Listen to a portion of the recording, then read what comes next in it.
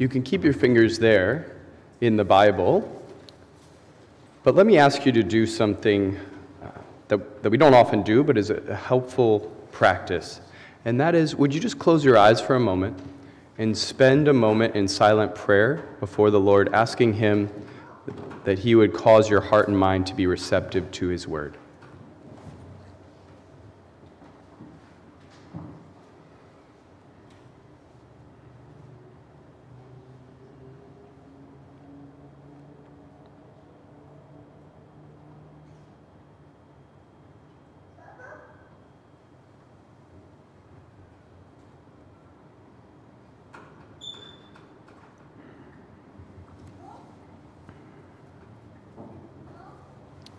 Lord, we pray as we look at your word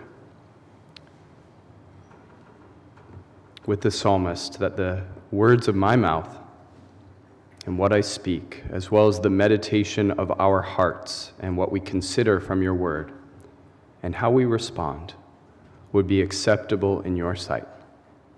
We ask all this in the name of Christ. Amen.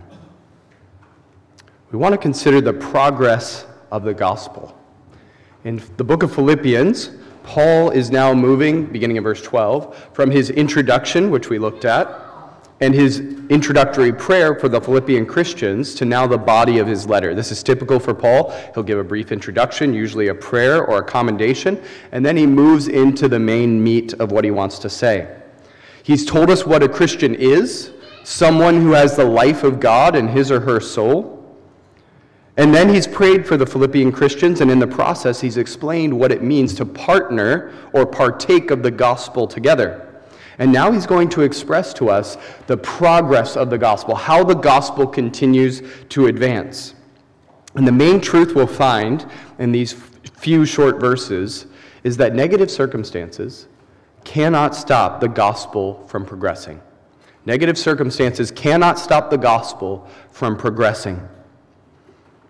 And we as Christians are going to learn three primary lessons in the process in this passage about the progress of the gospel. The first is found in verse 12. And it's that we don't need to be anxious in negative circumstances. We don't need to be anxious in negative circumstances. Paul's going to move here from talking about what we might call the unfettered progress of the gospel. That is, the gospel as it progresses without much hindrance. But then he's shortly after that going to jump into the reality that most of us face and that Paul was facing at that moment, that the Philippian Christians were facing at that moment, that generally speaking, the gospel does not progress primarily through no negative circumstances. It just has a clear path forward. That happens occasionally. But usually the gospel progresses through some sort of combination of positive and negative circumstances. People pushing back against it, and yet the gospel continues to advance. And the first lesson is that we don't need to be anxious when this is happening. Even when the negative circumstances come for the Christian, we don't need to be anxious. Verse 12, he says this, I want you to know, brothers and sisters in Christ, that what has happened to me, remember he's in jail writing this. He's been falsely accused by the Jews. He's been put in jail. He's waiting to appear before Caesar. All of this is against the law. It's unjust. It's wrong. He's done nothing against the law whatsoever. And yet, he's not having a pity party in jail. He's actually rejoicing as he's in jail, and we're going to find out part of the reason here in a moment.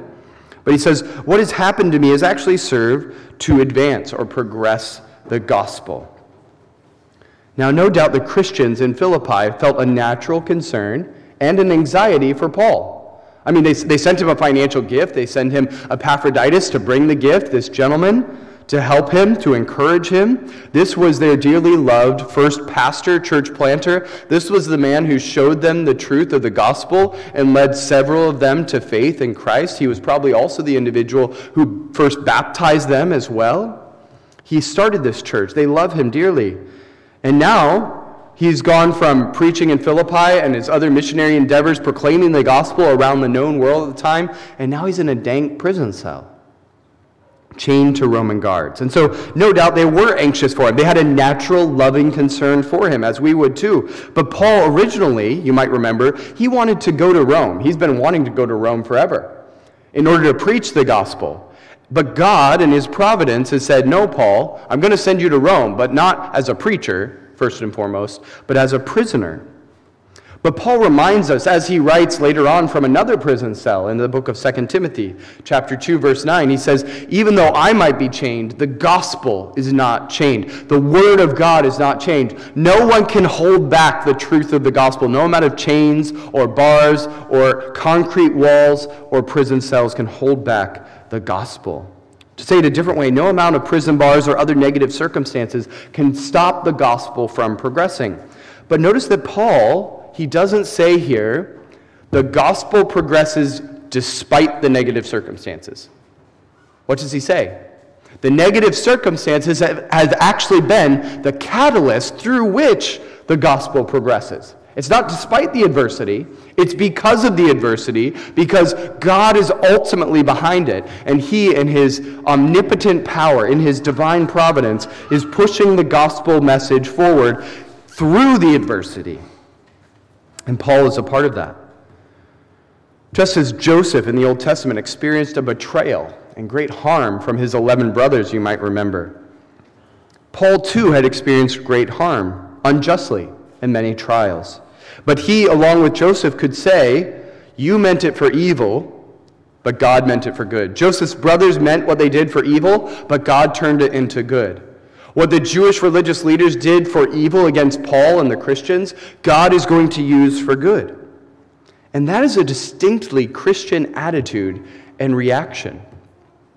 Only a Christian, a child of God, one who has had his or her sins forgiven, has the new life of God in his or her soul. Only that sort of a person, clinging to the promises of God, can stand in any situation, any set of circumstances, no matter how dire, and can respond, you know what? Everyone else might mean this for evil. Everyone else might think this is evil. But God is actually the one in control. He's ultimately in charge, and he means it for good. Therefore, I can rejoice. And we see this down through the ages in the Old Testament, in the New Testament with the saints. We see this throughout church history. They clung to promises like Romans 8:28, which says we know this, that all things work together for good to those who love God, those who are called according to his purpose. That's just another way of saying for all Christians, all true Christians who have come to the Father through Jesus the Son and have had their sins forgiven, for those individuals, everything works together for good. Now notice it says everything works together for good. It's a bit like this. For those of you who like to bake or cook, if I gave you a cup of flour and said, eat this is really great, and you try to choke it down, that would be disgusting. Or if I said, here are 3 raw eggs, or here's a big lump of butter, try to eat that. You would say that's gross. Why would I try those things? But if we put some of those things together with a few other things like sugar, we might make something like brownies or a cake or something like that. Together, they work for good, for something that is wholesome and enjoyable to eat. So too, all the negative circumstances, the trials, the real issues that Christians face, and this is only a promise for Christians. It does not apply to any non-Christian. It only applies to those who have been redeemed by the blood of Christ. But for them, God says that he and his perfect knowledge, his absolute power, he can and he will inevitably cause every negative circumstance, everything that we see as negative, he will put all of that together along with the good, and he will bring something wholesome and wonderful out of it that is for our good and for his glory. It's what the songwriter, the hymn writer, has said. How many of you know the hymn, How Firm a Foundation? Raise your hand. Oh, we're going to have to start singing this song, apparently. Let me give you a taste of it, but it expresses this wonderful truth. How firm a foundation, ye saints of the Lord, is laid for your faith in his excellent word. What more can he say than to you he has said, to you who for refuge to Jesus has fled? And then 3 of the stanzas speak about hardship. Fear not, I am with thee. O be not dismayed, for I am thy God. I will still give thee aid. I'll strengthen thee, help thee, and cause thee to stand, upheld by my righteous, omnipotent hand. When through the deep waters I call thee to go, the rivers of sorrow will not overflow. For I will be with thee, thy troubles to bless, and sanctify to thee thy deepest distress. When through the fiery trials thy pathway shall lie, my grace, all sufficient, shall be thy supply. The flame shall not hurt thee. My only design is thy dross to consume and thy gold to refine. What the hymn writer acknowledges there, pulling in multiple biblical principles, is exactly what we see in Romans 8:28. It's what we see in Philippians 1. That God works all these negative things for our good. He chips away our roughed edges, those elements of our life that are not like Christ. And he allows those negative things, those trials, those circumstances, when we have a Godward focus as a Christian, even in the midst of those, it allows us to grow, to become more like Christ. And what we're told in the scripture is that cultivating Christ-likeness for the Christian and advancing the gospel are the main thing. And so that's why Paul can say, even though all the circumstances are negative, he is in a horrible prison situation, he is chained to a Roman guard 24/7. Very little freedom of movement, of course, very little freedom of opportunity. He is beholden to others to bring him money and food. And yet, he can rejoice. Why? Because, as he's about to tell us, the work of God is going forward. The gospel is progressing. And he, Paul, even through this situation, has the opportunity to grow to be more like Jesus, his Lord and Savior. Is that your attitude, O Christian, when those challenging times come? Do you think about those negative circumstances and how God is working them for your good and his glory? Are you trusting him? Have you remembered the purpose why he is allowing those things into your life? It's for your growth in Christ-likeness. He died on the cross with the goal of making you, once you become his child, not only a saved child of his, yes, but a child of God who increases in holiness, who becomes more and more acceptable each and every day to God, who grows more like Christ and will one day live with Christ forever. Is that the lens through which you view your troubles and trials and your challenging circumstances? This is very different than the prosperity gospel, as some have called it, which is quite common in churches here in our city, in our country, and around the world. It's a false gospel. It's a lie. And it says, in part, that God's ultimate goal and the ultimate goal for your life is your prosperity. But the reason this is a false gospel is it because, there are many reasons I should say, but one of the reasons this is a false gospel is because it makes personal prosperity the main goal of the Christian life. But that's not what Paul says. That's not what the New Testament says. What does the New Testament say?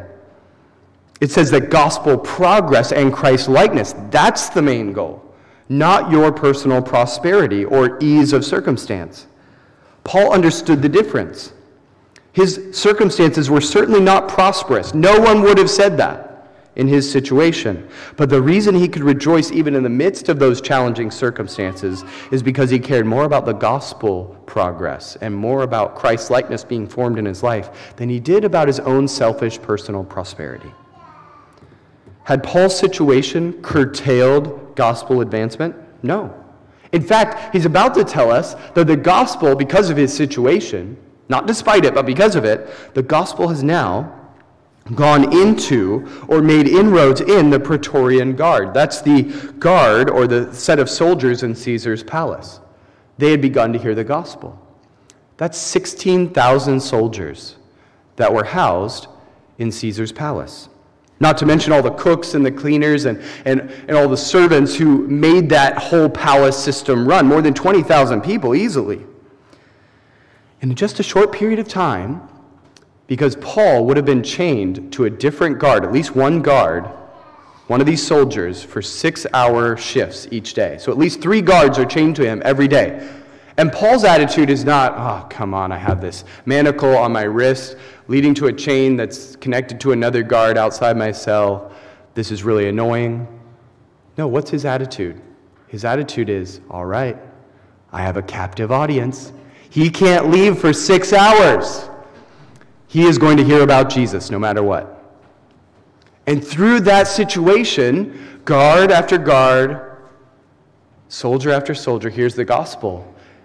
And can you imagine what they did after that 6-hour shift? They go back to get a meal. They go back to their family. They're speaking with the other prisoners, but the other guards, the other soldiers. Have you been chained to Paul yet? That guy's crazy. He's happy. What's wrong with him? And he keeps talking about this Jesus fellow. And frankly, it sounds really good. And the gospel had made inroads even into Caesar's palace. But think about it. How else would the gospel have advanced into Caesar's palace and household? How else would that have happened? Think of it. How would you come up with a strategy to get the gospel into Caesar's palace? What would you do? Perhaps you'd say, well, let's try to infiltrate the soldiers with a few Christian soldiers, but there's no guarantee if you as a Christian joined up in the ranks of soldiers that you would be placed into that particular group, much less placed into the palace, because they would rotate out the soldiers. So that would have taken several years with no guarantee of success. Let's say you say, well, I'm a servant, I'm of that class in this society, but I'm a Christian, so let's see if I could become a servant in that household. But you would have no agency to get into Caesar's palace, just like you or I would not have much ability, even if we wanted to serve the royal family in England, to be able to all of a sudden get into the palace. How do you put in your references and your job application for a job at Buckingham Palace? That would be quite challenging, something you wouldn't have a lot of control over. And it would have taken years even if it did happen. But God, in all of his wisdom, he works it out. I'll tell you what, I'll put one of the greatest preachers, one of the greatest evangelists, one of the greatest gospel writers, I'm going to put him right in the middle of everyone. And he's going to be manacled to multiple people every single day. And he's going to share the gospel with them. How can the gospel be advanced in the troubles and trials that you're facing as a Christian? Perhaps experiencing medical issues of some sort. Perhaps you're experiencing financial challenges, relationship breakdown, any number of issues. But how can the gospel be advanced in the troubles you're currently experiencing? Have you ever considered that sort of a question as a Christian? Paul here was asking that question. And here's the glorious thing. Paul didn't know this. And we don't know the end from the beginning. We see the back of the tapestry that God is weaving throughout human history, and we see only a small segment, and we see it quite unclearly.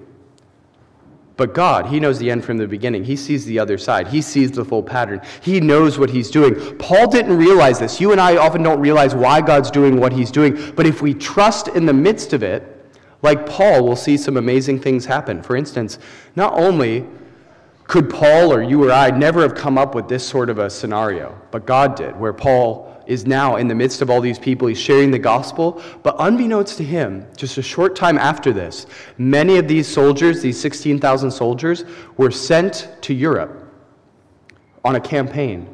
And in the process, those who had become Christians brought the gospel with them. Some of the first gospel witness in all of modern-day Europe was brought by soldiers that Paul had witnessed to in Caesar's palace. We couldn't have orchestrated that if we had tried. Paul certainly couldn't have. The early church couldn't have done that. But God did it. And he used what we would think of as horrible, negative adversity in order to accomplish it.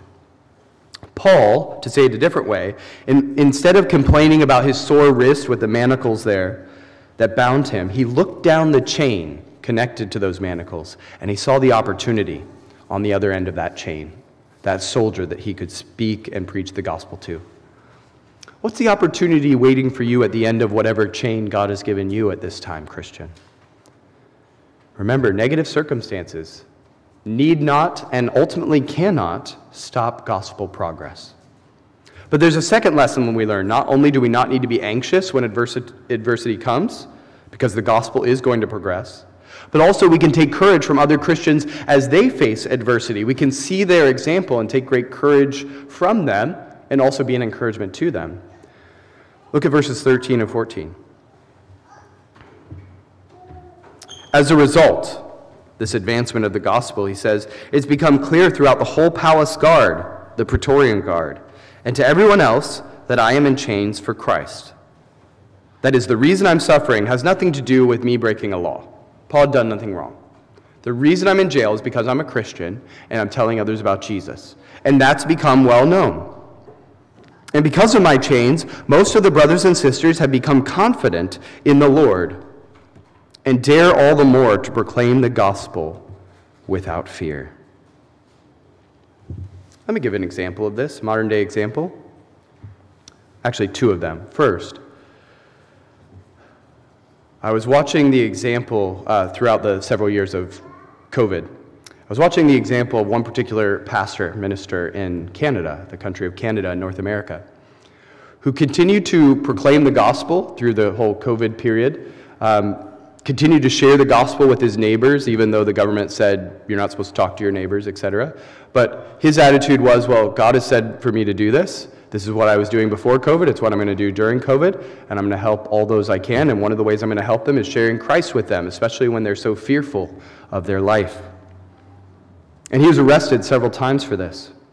But even when he was arrested, even though from his view and from certainly the view of Scripture, it was an unjust arrest. He had done nothing actually wrong. He was helping people, and he was giving them hope as a minister of the gospel. He went along willingly to jail and did what he had to do.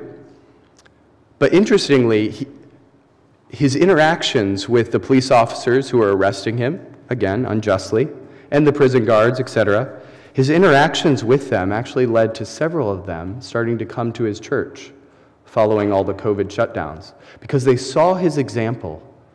They saw his respect for them even while he told them what they were doing was wrong. They saw how he would pray for them and how he represented Christ. There was a man who was seeking to do what Christians throughout the ages have done, which is no matter what the negative circumstances are, I'm going to continue to spread the good news of the gospel. And no matter what the adversity is, I'm going to still stand up for Christ and rejoice.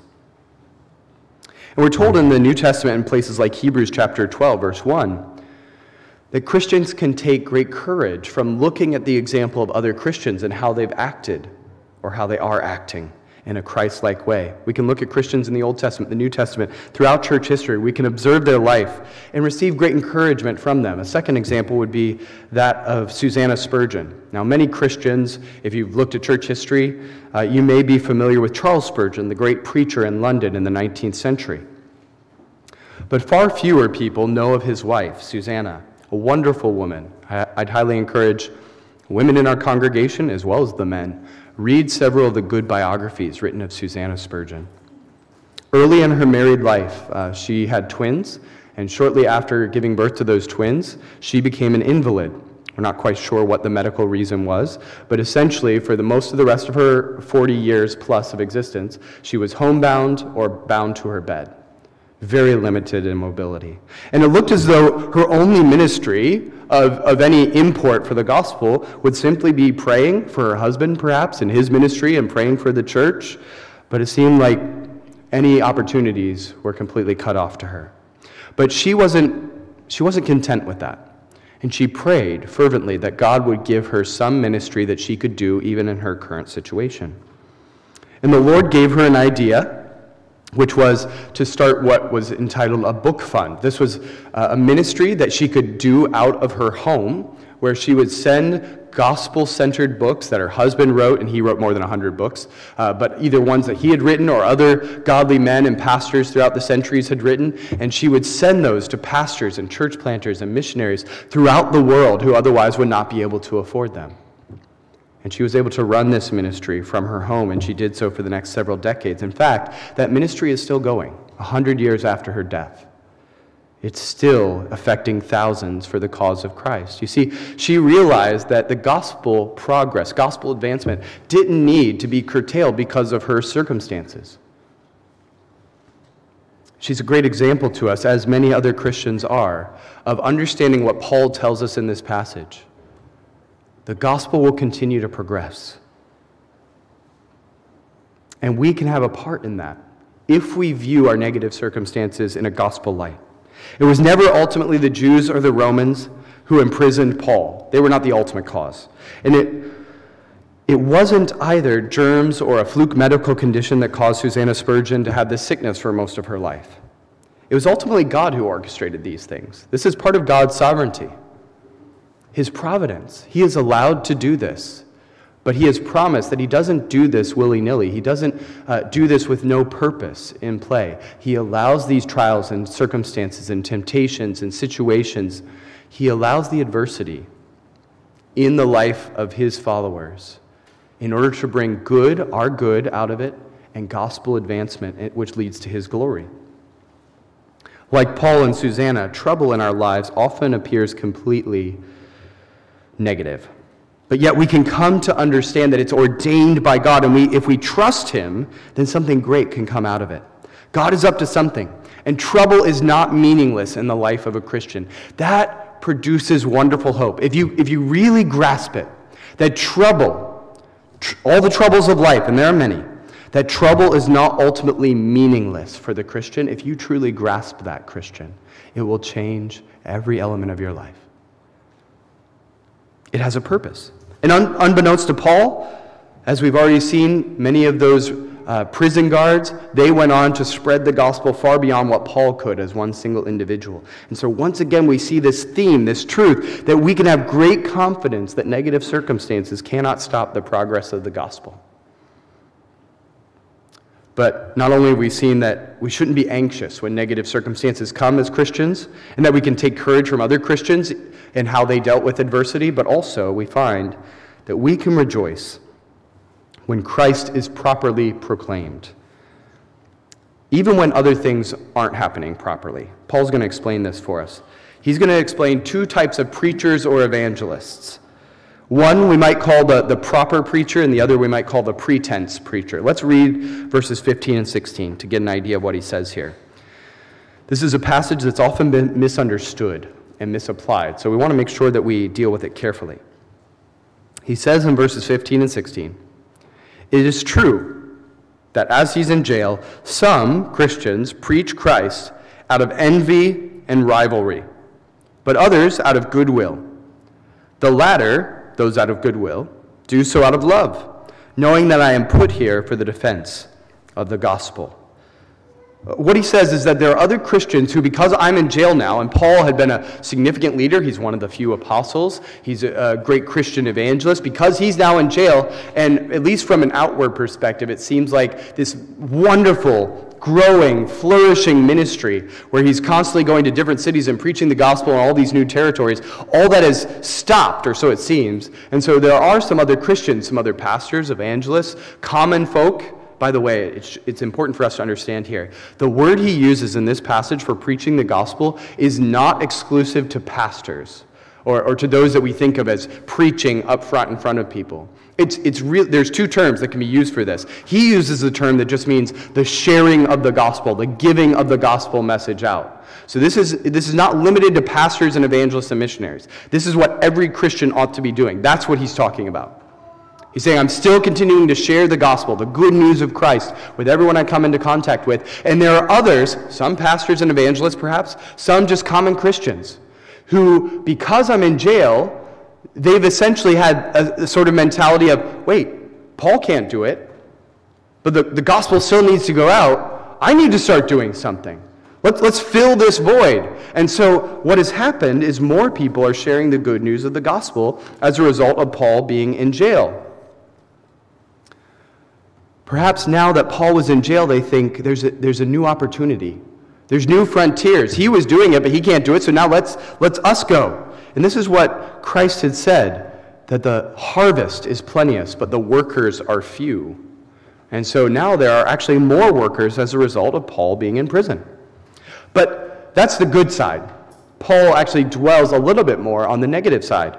Those were the proper preachers or the proper sharers of the gospel. Now it's what we might call the pretense preacher, the one who preaches the truth of the gospel, so the content is correct, but they preach out of a heart of jealousy. Their motive is wrong. This is found in verse 15, but also verses 17 and 18. He says this, "The former preach Christ out of a selfish ambition, not sincerely, supposing that they can stir up trouble for me even while I'm in chains. But what does it matter? The important thing is that in every way, whether from false motives or true motives, Christ is preached. And because of this, I rejoice. Paul is not talking here, and this is vitally important to understand. Paul is not talking about those who are going out and twisting the gospel, changing the message of the gospel. He speaks about people who do that in books like Galatians, and he has no time for such individuals. He calls down judgment from God on them, and rightfully so, because by twisting the gospel, what the message they are giving is not actually life-saving. It's not the true gospel. And so there's no place for that in the Christian church. But that's not what he's focusing on here. He's talking about a group of people who are preaching the truth of the gospel, but their motivation for doing so is wrong. It's sinful. And yet he could still rejoice because the gospel is going out. These preachers, these evangelists, these people sharing the gospel, they lack sincerity. They have an inappropriate goal. It seems strange to us that someone could truly share the gospel in part with the goal of sticking it to Paul, who's in jail. There, take that, Paul. I just shared the gospel. Really? That seems very twisted. And yet that's what's happening. This personal animosity, this personal rivalry, maybe they thought, you know what, Paul's too well known. He's too big for his britches, so to speak. We got a kind of the Australian thing of cutting him down to size. Tall poppy syndrome. I don't know what it is. But there's no hint of wrong doctrine being preached here. It's their motivation that's the problem. And by the way, this happens today as well. This isn't just a thing that happened back then. Sadly, even those who are seeking to follow Christ, seeking to serve him. I'll take the example of a gospel pastor, a minister of the gospel, a preacher, teacher. We can fall into this trap too, and this would apply to those everyday Christians who are just sharing the gospel with their friends and family as well. But particularly, I've noted for pastors, the temptation to preach the gospel selfishly or with a jealousy seems so counterintuitive. But it happens like this. Perhaps a pastor might preach with extra boldness or energy because they want to beat, so to speak, or show up the pastor or the church down the road. The desire to one-up another pastor is ridiculous, and yet it's present with many of us. To look better in the eyes of other Christians, or to have an elevated view in their eyes, which is a wrong temptation, a wrong motivation to preach the gospel from. And yet it happens. This is only one issue we could mention, and yet the point is, this is still a temptation today. It's still something that happens today, often without people knowing it. But in God's grace and mercy, God's gospel proclaimed, even with a mixture of good and bad motivation, if it's truly the gospel, it can still bring forth fruit in God's providence. The gospel can still progress. Imagine, by the way, if the gospel, progress, could only happen when a person had their message exactly right, their methodology exactly right, and their motivation exactly right. If that was the only time the gospel could go forward, or the gospel could progress, or someone could hear it and respond and become a Christian, how many people would become Christians? 0. Because we still have a sin nature as Christians. Despite our best efforts, despite the fact that we might have a true love for another individual and we want to share the gospel out of that heart of love, despite all of these factors, we still have sin. We still have a mixture of motives in everything we do. Even in those moments where, in one sense, we feel ourselves to be the most godly or have the most Godward focus, we still have a mixture of pure and impure motives. But God is not bound by our deficiencies and our shortcomings. Praise the Lord. He's not bound by that. And Paul was right to respond by rejoicing. All right, if more people are going to preach the gospel, some are doing it really well, some are doing it with bad motivation, but the gospel's going forward. More people are coming to Christ. More people are being discipled. More churches are being planted. More pastors are being called into the ministry. More Christians are being bold to share the gospel with their friends and family members. This is a great outcome, and I'm going to rejoice. Nothing can keep him from rejoicing.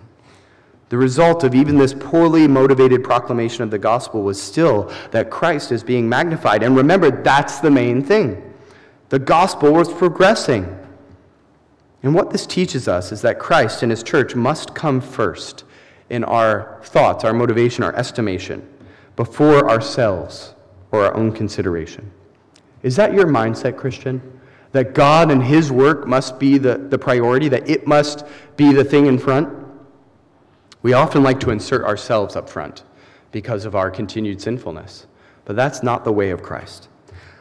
Let's draw this to a conclusion with a few reminders. First of all, as a Christian, what we've learned is that we don't need to be anxious, even in the midst of negative circumstances.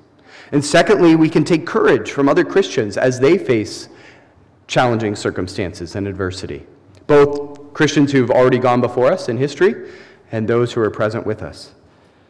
Thirdly, we can rejoice when Christ is proclaimed, even when it's proclaimed out of sometimes a wrong motivation.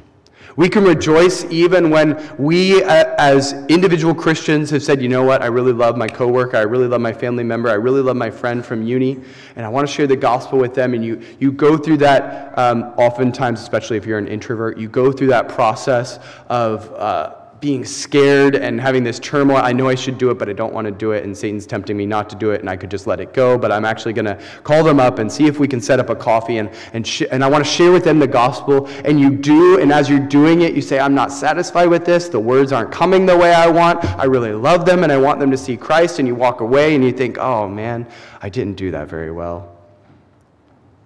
But you can take courage, Christian, because it's really not up to you. It's not up to you. If you have truly shared the gospel out of a Christ-like heart, God can and does use that. I think I've used the example. I'll use it here again, both for, it's humorous, but the point, it makes the point of this passage. I was once listening to an evangelist. By the way, this is not a methodology I would suggest, what I'm about to say, okay? But this was an evangelist in North America. He had a rough background before he became a Christian, was in a biker group and different things. Became a Christian, the Lord called him into ministry. He proclaimed the gospel in various states and preached, did evangelistic meetings. Well, one day he was at a church, and a woman came up to him and said, preacher, my husband's not a Christian. I prayed for him for years. I desperately want him to become a Christian. But he is a rough man, an angry man, an abusive man. And I invite him to church, and he laughs at me. Would you just go visit him? I'll tell you a time when I'm not going to be there, so I won't be in the picture and I won't mess things up. But would you go visit him and invite him to come to one of these meetings that you're doing? So the guy said, sure. So he went to the house one day when the fellow was alone, knocks on the door, explains who he is. And the gentleman tries to shove the door in his face, like, I don't want any of this. He curses him out, tries to close the door in his face. But remember, this preacher had a rough background himself, so he shoves through the door, pushes the guy over, knocks him to the floor, onto his stomach, twists his arm behind his back, pulls out a gospel tract, lays it in front of his face, says, read it out loud all the way to the end. He reads it out loud all the way to the end. He's like, you are a sinner. The judgment of God is on you. You know you need to request that God forgive your sin, don't you? Yes, I do. Do you want to become a Christian right now? Yes, I do. Became a Christian, came to the meeting that night, and was a Christian ever since. Their marriage was redeemed. Now, do not try this, okay? This is not what you should do. Now, I mean, maybe the Lord was really guiding that evangelist, and this was a unique set of circumstances, and perhaps that was the appropriate thing, although I don't know that it was. But what was going on there? The methodology was terrible. The motivation was pretty good. He wanted to get the message out. The message was solid, but there was a lot messed up in that presentation of the gospel, and yet God used it. Now, that's not an excuse for us to be lazy with our motivation, our methodology, or the message that we're giving. But it should bring encouragement to your heart that God can use imperfect people like you and I. There's an old gospel song I learned when I was a teenager. It takes a few examples from the New Testament, specifically the example of that woman who had an issue in her blood. She had a medical issue. She had spent all her money with doctors trying to get it fixed. Nothing helped. And then she saw Jesus one day, and she knew that he had power to heal. And so she sneaks up on him in a crowd, just touches his garment, the edge of his robe, and thinks that'll be enough, and it is enough. But Jesus notices that power goes out of him, and he stops everyone and says, who touched me? Who did it? And the disciples are incredulous, like, come on, this is a crowd. Like, everyone's bumping into everyone. What are you talking about? But he knew it, and the woman came up and said, it was me. She explained it. He said, go in peace. She was saved. What was the instrument God used to heal her, to change her life forever? A piece of fabric. An inanimate piece of fabric. Now that's rare, but what God desires to use, what he often uses, what he has ordained to use, is human beings like you and I. But if God can change someone's life through an inanimate piece of fabric, isn't it amazing that he chooses to use you and I, those whom he has redeemed? He uses our stuttering expressions of the gospel, our poor motivation, our bad methodology. He uses all of it for his good, or for our good, his glory, and for gospel progress. That's fantastic. The work of Christ, what we call gospel progress, can only be stopped. We've said it can't be stopped in one sense, but now we're going to say it can only be stopped by negative circumstances if the Christian chooses to let that happen.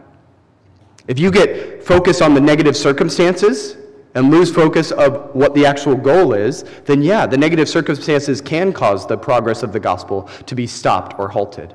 But if you will keep your mind and heart on Christ, then no amount of negative circumstances can change the progress of the gospel. Instead, what we should do is take a lesson from the Apostle Paul. Look down the chain of your temptation, your trial, your issue. Look down the chain to the opportunity at the other end. Is that your perspective, Christian? Is that how you're viewing the gospel work in your life? May it be so. And when it is so, we can join with Paul and say, doesn't matter what the circumstances are, we're going to rejoice. And even in the greatest of negative circumstances, we can see gospel progress advancing. Let that be our prayer and our goal for our congregation and for us individually. Let's pray.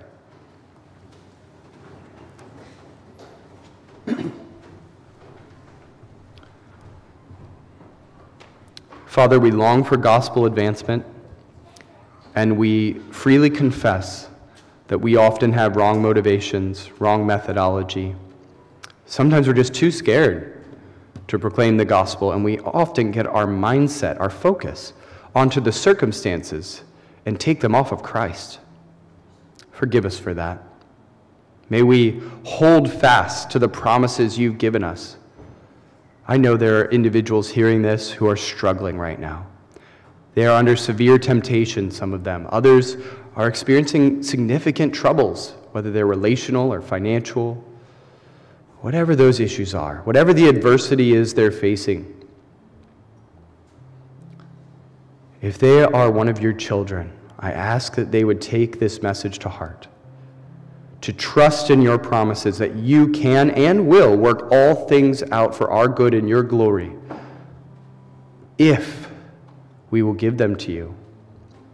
If we will trust you in the process, may we learn from Paul and from other Christians throughout history to rejoice even in those circumstances and to look through or look down that chain connected to us at the moment to the opportunity on the other end and ask the question, how can Christ be magnified in this situation?